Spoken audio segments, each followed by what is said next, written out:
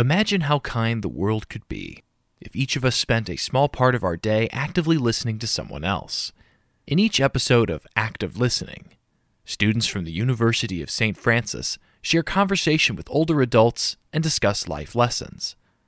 The project's goal is simple: to bring people together through the kindness of listening.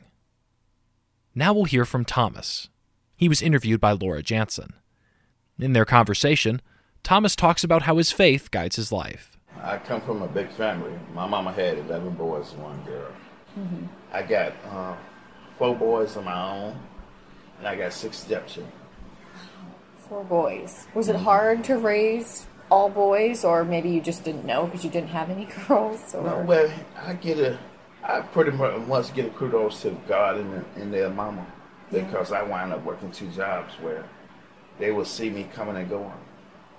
Yeah. That's all. Mm-hmm. They knew I was there, but while I was really getting to know me, the only way things like that would happen is if I would take off a day and go see what's wrong. Like if it was something at the school, or some problem they was having at home, or if somebody was putting their hands on my kids for the wrong reason.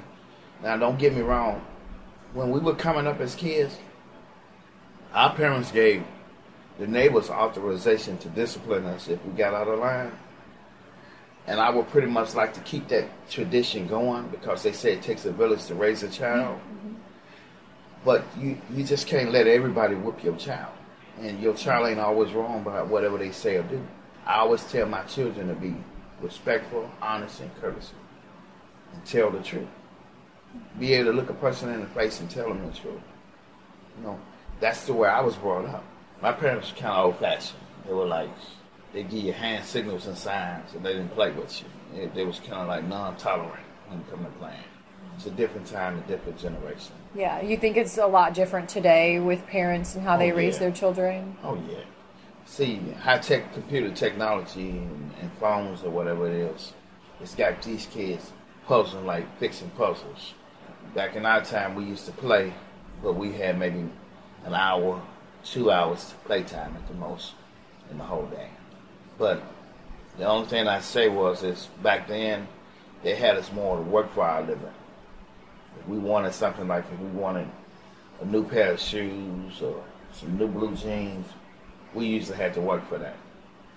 And don't get me wrong, our parents taught us that because they taught us we had to learn to earn whatever we wanted.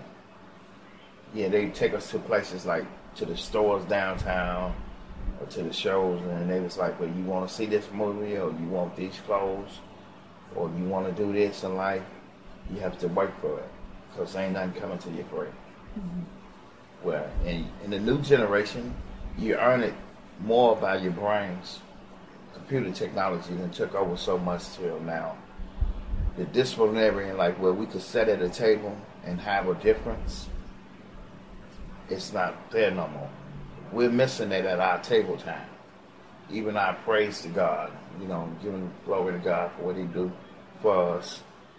I miss that, even like now for my siblings that's living, my brothers and sisters, or my grandchildren. I miss that, You be wanting to have the time and say, well, hey, I can hug you and tell you I love you, or I can get up in the morning and do something for you, you know what I mean, that you probably can't do for yourself. Mm-hmm. We're missing that. But we're missing this love that we should have for our family, fellowship, Mm-hmm. Now people get falling out with each other, and they don't never take the time to heal themselves from the wounds. They keep the hostility and the animosity and the hatred going. Mm-hmm. Where if you were my son and I said something to you, or you were my daughter and I said something to you offensive, and you got mad with me, and you walk out the door, but you never come back, and you never give me the chance to say I'm sorry if I was wrong about something I said or something I done to you. Mm-hmm. Yeah. It's kind of rough now. Well, these young generation are different now. They're not like that. They're fragile.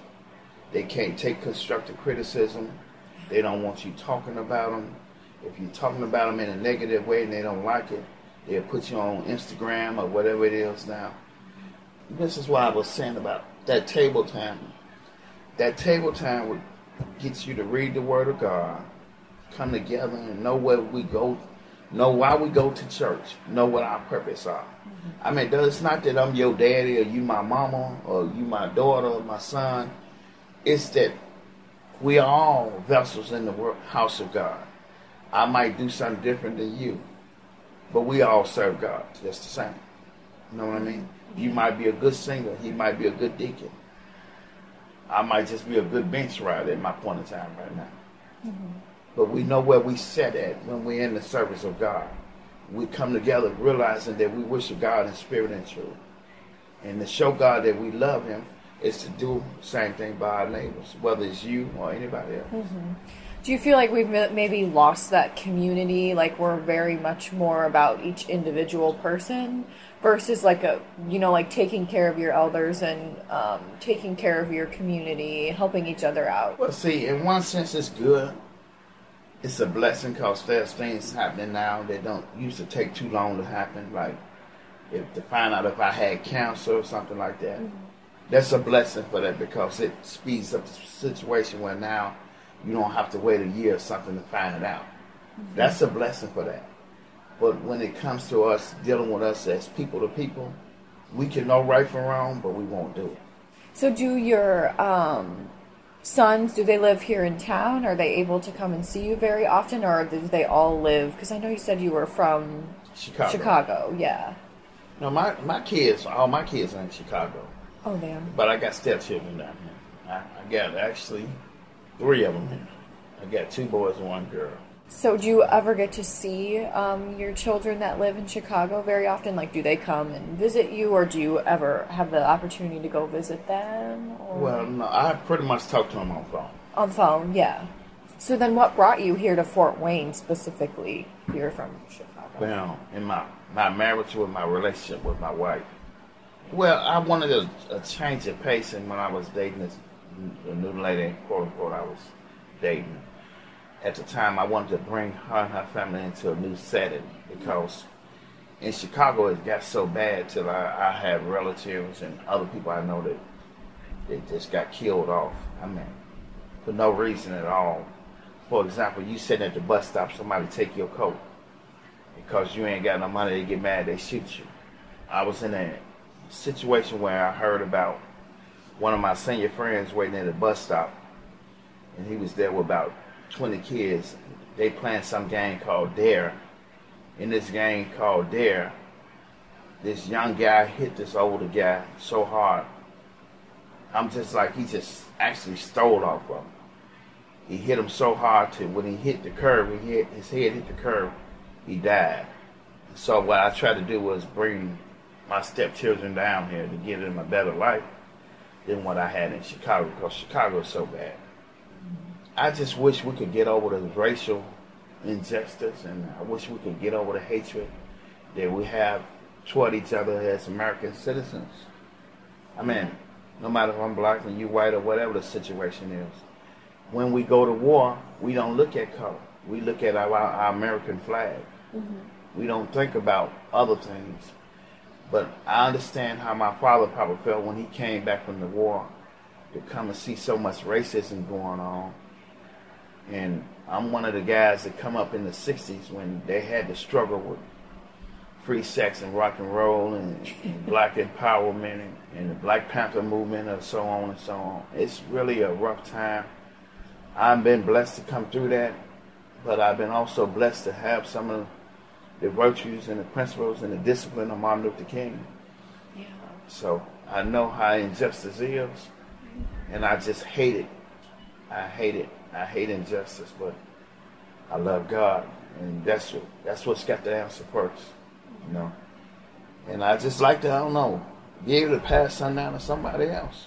What you just heard is part of the Active Listening series, put together as a collaboration between the University of St. Francis and WBOI.